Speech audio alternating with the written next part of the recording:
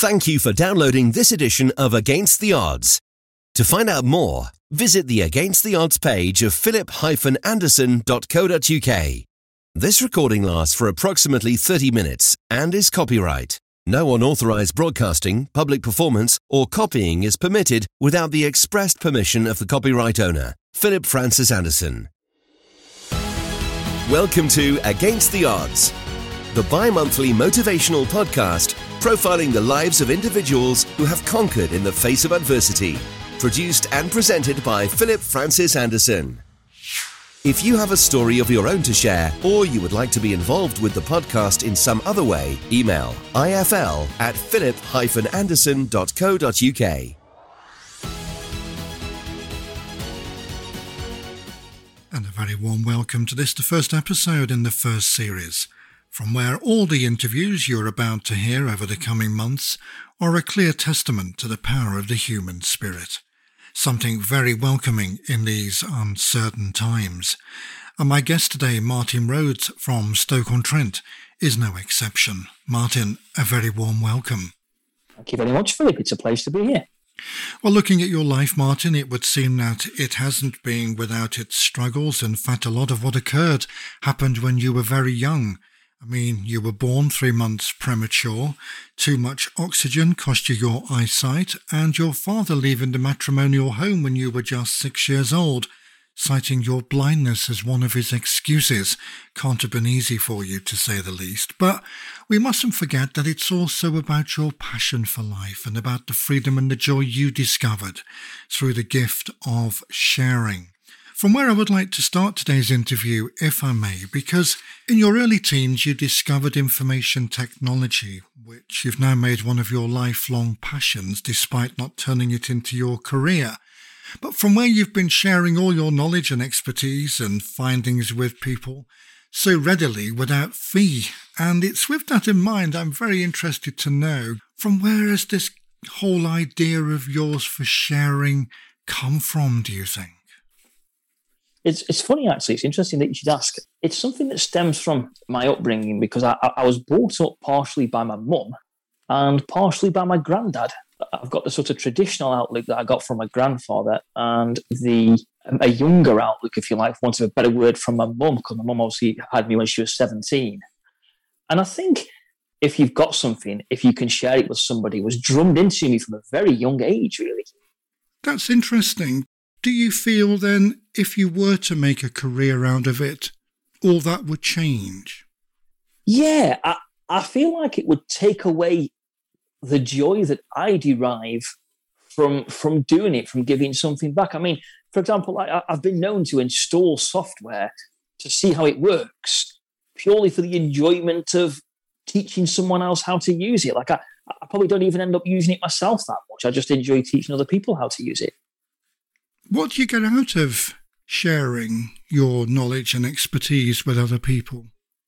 I derive a great deal of satisfaction from knowing that somebody has gained a better quality of life, or perhaps I've helped somebody overcome an obstacle. Like, for example, perhaps somebody is trying to edit a document in Word, for example, and they're not sure of a particular shortcut key of how to do something, or they're trying to install some software and they're not quite sure which folders the software, like the programming software, is supposed to go into.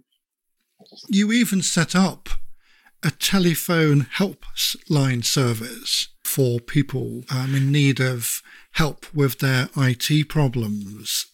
Yeah, we did. Yeah, me and a group of friends of mine set up a telephone help service, and we also had an online email service. We called ourselves Blind Tech Support. We did JAWS installation help, for example, screen reader installation. We helped people set up sort of Team Talk servers, and one member of our team that was really good at web design. So we helped a gentleman set up a website for his radio station that he wanted to run, an online radio station that he wanted to run. That was quite interesting. We got chat to quite a few different people from doing that, from all over the world, really. We don't do it now. It's something that sort of folded over time. Like everybody sort of went off in different directions. And you went into amateur radio? I went into amateur radio, yeah. And you've helped me out. And you've helped me out on various occasions as well, which I'm terribly grateful for.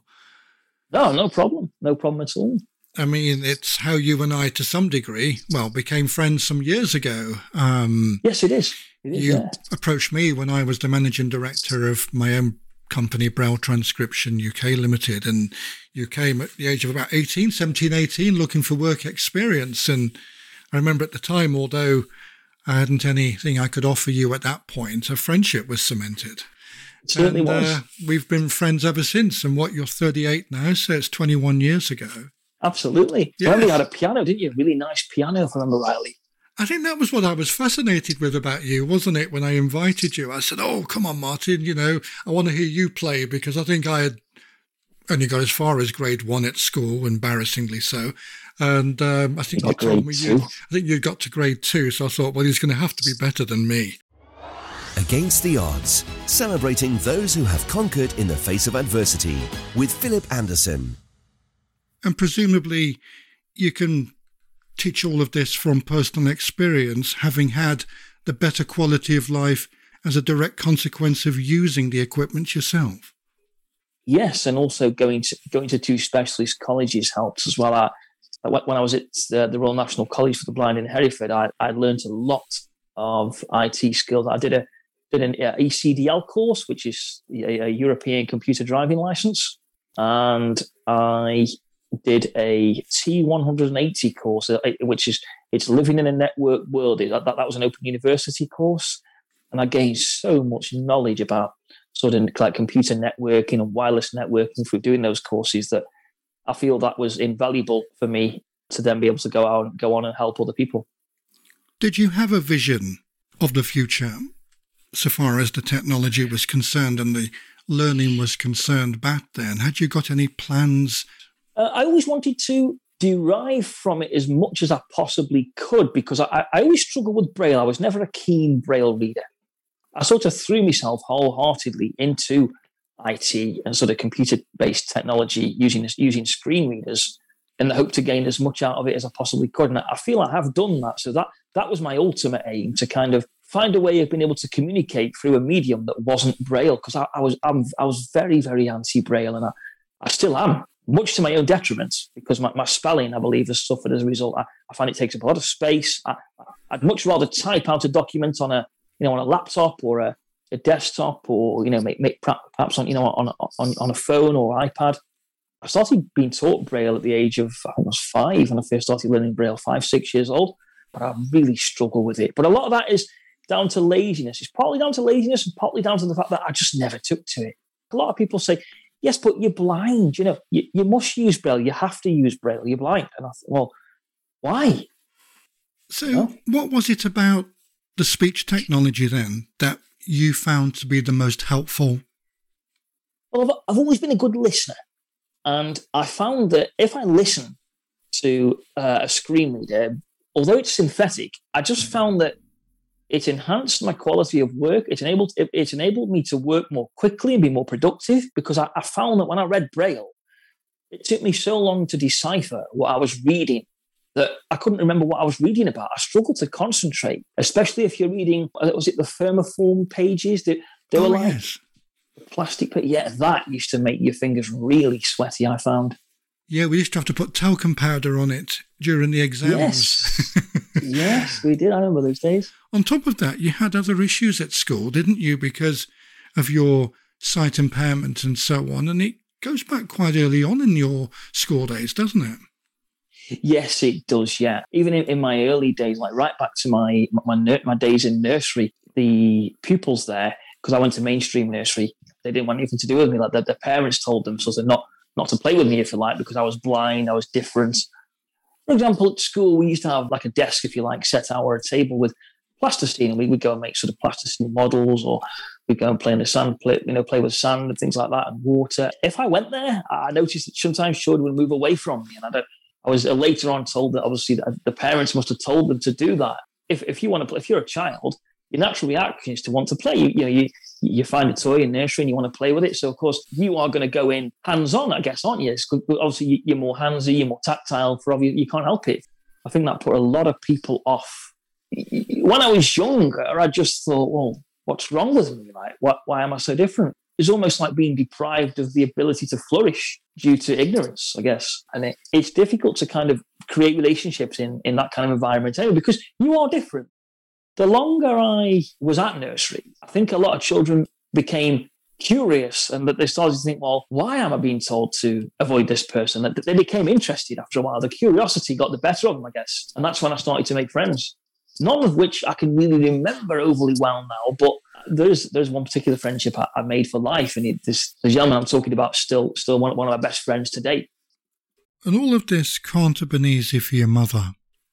I appreciate that it must have been hard for them to come to terms with as well. I mean, imagine being told that at 17 years old, for example, from my mum's point of view, that your son's blind and he's going to be blind for the rest of his life. I mean, she lost a lot of friends. They wouldn't come around to her house and bring their children to visit, for example. They wouldn't pop in for coffee or anything like that for a while. It took them a long time to understand it. And the only person who really did stay close friends with my mum was a lady who had a daughter herself who was blind. So they had that common ground. I made a friend out of it, and she's still a close friend today. But yeah, I remember how difficult that was for my mum. We talked about it. She shed a fair share of tears because she was so sad, because she was still struggling to come to terms with my situation. That in turn affected my granddad, although I think he was very instrumental in helping my mum to dust herself off, if you like, and say, look, this is the situation, we've got to deal with it, if you like. Did she feel responsible? Yeah, she did. She did feel there was a huge element of guilt there, I think. You've got the element of guilt in thinking, goodness me, I've caused this. And then you've also got the element of, well, I need a friend to talk to. I don't want to burden my family. I don't want to burden my mother and father about this. I need someone outside of my family I can talk to. I think, if anything, the easiest person to accept it was me. Really? Again, yeah, because I've never done any different. Like I've never seen, and you don't. As the old saying goes, you don't miss what you've never had. And I think it's harder for family to accept a situation that you're going through than the person who's going through it. Without sounding too personal, Martin, was there ever any talk of you being put up for adoption? Did your mother ever feel that low in herself that she perhaps felt she couldn't cope? There was talk of me going to a special school. There was never any talk of me put up for adoption, but there was talk of me going to a special school, and my mum said no. She was adamant that I wasn't going to go to a special schools, but maybe if I had have done, maybe that would have been perhaps a coping mechanism for her. So despite the fact of her feeling very ostracised herself and very challenged, and the fact that she was so young, she didn't give up on you at all? No, she didn't, which I appreciate immensely. No, she didn't. She ploughed on, if you like, and carried on regardless. I appreciate that. I often say to her, I'm so glad that you were able to persist in your quest to keep me by your side, if you like. I mean, let's say, for example, she'd have put me up for adoption and we met years later. I don't know if I could judge her for that, because I don't know how I'd feel in that situation. Quite sobering, really. I can sympathise, because my mother had a disability of her own. And I remember she told me years later, when she fell pregnant with me, that the first thoughts that went through her mind was, I hope he doesn't turn out like me.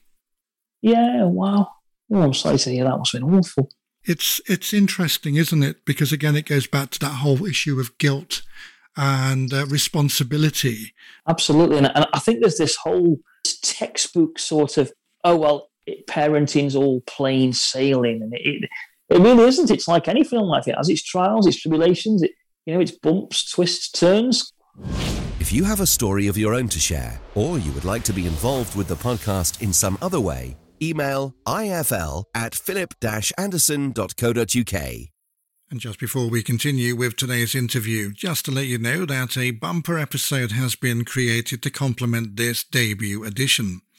It's again me in conversation with Martin Rhodes, in which this time we're talking about the relationship between him and his father, and the reason why he left the matrimonial home when Martin was just 6 years old, citing his son's blindness as one of his reasons. Well worth a listen. You'll find all the details on my website, philip-anderson.co.uk. That's Philip with one L, and just navigate to Against the Odds. This is Against the Odds with Philip Anderson. Rewinding now, Martin, to the very beginning of your life, when you first emerged onto the world stage, from where a lot of what we've been discussing today first occurred as a byproduct of your prematurity. You were born 3 months early and spent the following 12 weeks of your life in an incubator. Must have been a very worrying time for your mother. It was certainly touch and go so far as your survival was concerned. And in looking at the experiences of other parents, they nearly all said that for them, at that point, they didn't quite know where their child belonged, whether to them or the hospital. And I wondered whether it was the same for your mother. Yes, it was. She didn't get that much chance to sort of hold me, really, apart from a few times sort of when I was first born. She felt like I was never going to see my home, if you like. Like, as you so rightly put it there before, I think she thought that the hospital was going to be my home for a long, long time, really. It's almost like saying, well, here's your child, but your child's going to be taken away from you for a while we decipher what the difficulties your child's having are and whether it's going to have any sort of road to recovery. And to be honest, Philip, I actually died 5 times during that period. That, I believe, was down to the amount of oxygen that I was being given. My saving sort of grace, if you like, was there was a gentleman who came, I think he was a priest, who came to my bedside one evening and prayed for me. He blessed me. And from that day on, I started breathing for myself. Now, that could be purely coincidence. I'm sure a lot of people are thinking, surely not, never. That can't be the case. Now, I will never know whether that was the reason why I started breathing for myself or, the incubation period was ready to come to an end, so it happened naturally. I'll never know that. Oh, what an interesting experience. And would you say, since knowing that, it's influenced your religious beliefs in any way? It is the reason why I believe in God, or I believe that there's a greater force at work, if you like. Like, had that not happened to me, I don't know what my beliefs would be. That definitely plays a huge helping hand in my beliefs, even to this day. And presumably your blindness is a byproduct of your prematurity as well. Yes, it was. Because of the amount of oxygen I was given, it damaged my optic nerve. That's what was responsible for making me totally blind. I mean, all I had left really was a little bit of light perception. And you can replace most things, but as you know, you can't replace nerves. Absolutely, and that's the same with myself. I've got bilateral optic nerve hypoplasia, and your condition's called? Retinopathy of fibroplasia, or retinopathy of prematurity. It can also be responsible for damaging certain parts of your brain. So, for example, it was always said that I did have mild learning difficulties. It does take me longer to grasp concepts, if you like, than perhaps most. Like, I have to read something through a few times, or I have to do something a few times before I've grasped it, especially if it's something practical. Now, numbers are something I struggle with. And that apparently is quite common with people who have retinopathy of prematurity. Well, that's interesting, because mine's the pituitary gland that causes a similar problem for me. And as in your situation, my own inability to grasp concepts has been the bane of my life for, well, as long as I can care to remember. And staying with your eyes for a moment, Martin, I understand matters didn't end there, and in fact they got considerably worse as time went on, with the emergence of a growth which appeared on both your eyes, which caused you significant discomfort throughout your childhood. That eventually led to yet another set of life-changing circumstances for you at a crucial point in your early teens. What can you tell us about that difficult period in your life? It was like a white, chalky substance, like a growth, if you like, that grew all across the front of my eyes, and that was so painful. I couldn't close my eyes at night or anything. It was really, really painful. We tried various things to remove it. We tried to fit in a soft contact lens. We also tried having it burnt away using laser treatment, and it just regrew. In fact, it grew more ferociously the second time. Eventually, at the age of 13, I just had my eyes removed and had prosthetics. And although that happened at such a crucial time in my life, I can honestly look back and say it was one of the best things I ever did because I was free of pain. I mean, I may have lost a slight amount of light perception, but nothing to write home about, if you like. Nothing that I really miss, because my quality of life improved so much. What about your self-confidence? Because you mentioned about it happening at a crucial point in your life, and obviously you were making that transition to puberty at that point.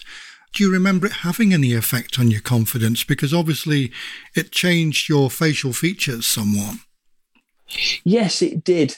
What I did find difficult was how I must look, because at first, before I had my eyes fitted, I had to have, it was like a shell with a hole in the middle fitted to my eye sockets while my eyes were being made. And to go out with those shells in, that was really daunting. My mum and my granddad at the time were really supportive about me sort of going out and meeting family. And it started off with sort of small trips to sort of visit family members at their houses, things like that. And then eventually I went to visit one of my friends. So that was the hardest part. But without sounding rude, Martin, would you say your blindness defines you? I hope not. No, I would hate to think anybody who's defined by a disability. I think if a person's in a situation where the disability defines them, I think that's a real shame. And it doesn't have to be that way. So no, I'd like to think that my personality, my thoughts, my feelings, and my interests define me rather than my disability. It's interesting. I guess up until the age of sort of 16, if you like, when I first left mainstream school, all my friends were sighted. I only had a few friends who were blind.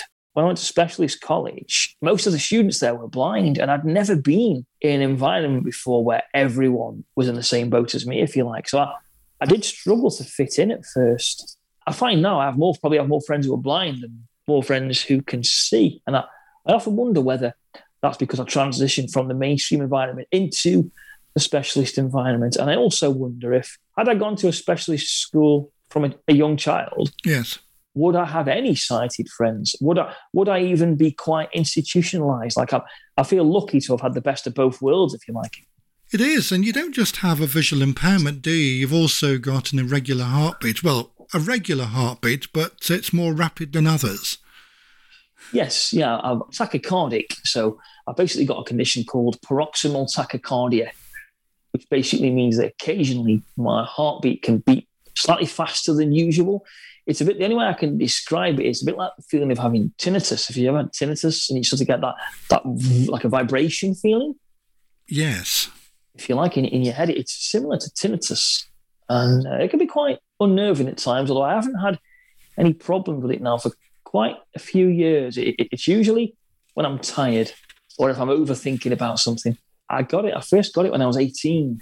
I went out for a few drinks with friends after my GCSEs, and I got quite drunk at the time.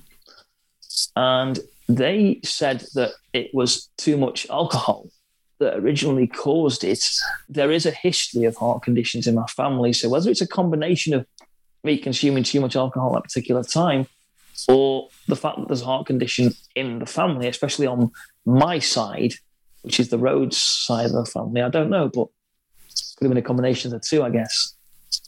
Indeed. And I think it's safe to say you've had your fair share of challenges in life, Martin, but it's not so much the challenges, but the manner in which you've dealt with them that's spoken to me today. And in fact, all power to your elbow, it goes to show what can be achieved in the face of overwhelming odds.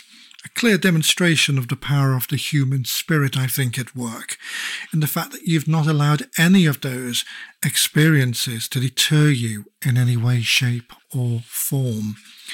And it's with this in mind I would like to use the remaining minutes, if I may, to discussing one other challenge, this time in your adult life, when you decided to embrace independence for the first time. You'd been to college and you'd had a taster of independence, and now you wanted to go at it solo, so to speak. So you put your name down for a flat, and that time eventually came for you to move in. Now, you've described it as one of the greatest challenges you've had to face in your adult life. It occurred 14 years ago. Take us back to that moment, if you would. I've been here since 2007, and I remember it as though it was yesterday. The day I moved in, my family helped me to move my belongings from my mum's house, and it all went pretty plain sailing. And then we got to the point in the evening where our family said, right, okay, well, you're all set up now. We'll leave you to enjoy your new flat if you like. And off they went. And I remember just sitting here thinking, what in the world do I do now? At first, the idea of moving into it, I'll have my own space, I'll have my own independence, I can do what I like when I like. And then there was the added learning to cook for myself. Although I had living skills at college, I struggled even to make a sandwich when I first moved into my flat. I really did, because I didn't put into practice what I'd learned at college. I was quite lazy, really. I used to just eat when meals were provided. I didn't home in and make use of those skills I was taught at the time, thinking that I'll remember them. When I eventually woke up and smelt the coffee, if you like, right, the reality was something quite different. For example, I remember when I first started cooking for myself, and I made some bacon on the grill, and I burnt it at first, and I tried to make a sandwich, and I made a mess all over my chopping board and all over my kitchen surfaces, one of my surfaces, for example. And I remember calling my mum a few times, and I said, yeah, this hasn't gone quite right. What do I do about this? And that hasn't gone quite right. And eventually, the more mistakes I made, that led to me learning from them very quickly and making less mistakes. Everything I've learned has been self-taught. For example, like I use a George Foreman grill, and I cook most meat-based products on the grill. And I also use the oven. So, for example, I make pizza in the oven chips, jacket potatoes, things like that. But it's all self-taught. What's your favourite meal you like to cook? I like to make shepherd's pie. But I usually buy one of those ready-made shepherd's pie, like a ready meal. But if it comes to preparing something from scratch, I'm not really good at that kind of thing. Did you ever learn that at college, food preparation? Not really, no. At the first college I went to at Henschel's, we were basically told to throw everything in a mixing bowl and put it in the microwave. We were only really taught to microwave cook. You are joking. No. And this was where? This was at Henschel's College back in 2000. Is that a specialist college? Yeah. Yeah, up in North Yorkshire. I was there from 2000 to 2003. And that was their idea of independence? That was their idea of independence, yeah. And so that, of course, was detrimental. I can't say that I was totally to blame for my lack of living skills when I moved into my flat. That was part of the reason. Did you get the impression that they were perhaps a little inadequate as well in that department? I did really, yeah, because they used to have cassette tapes. And, for example, that they'd say things like, do this, stop. Take this utensil, stop.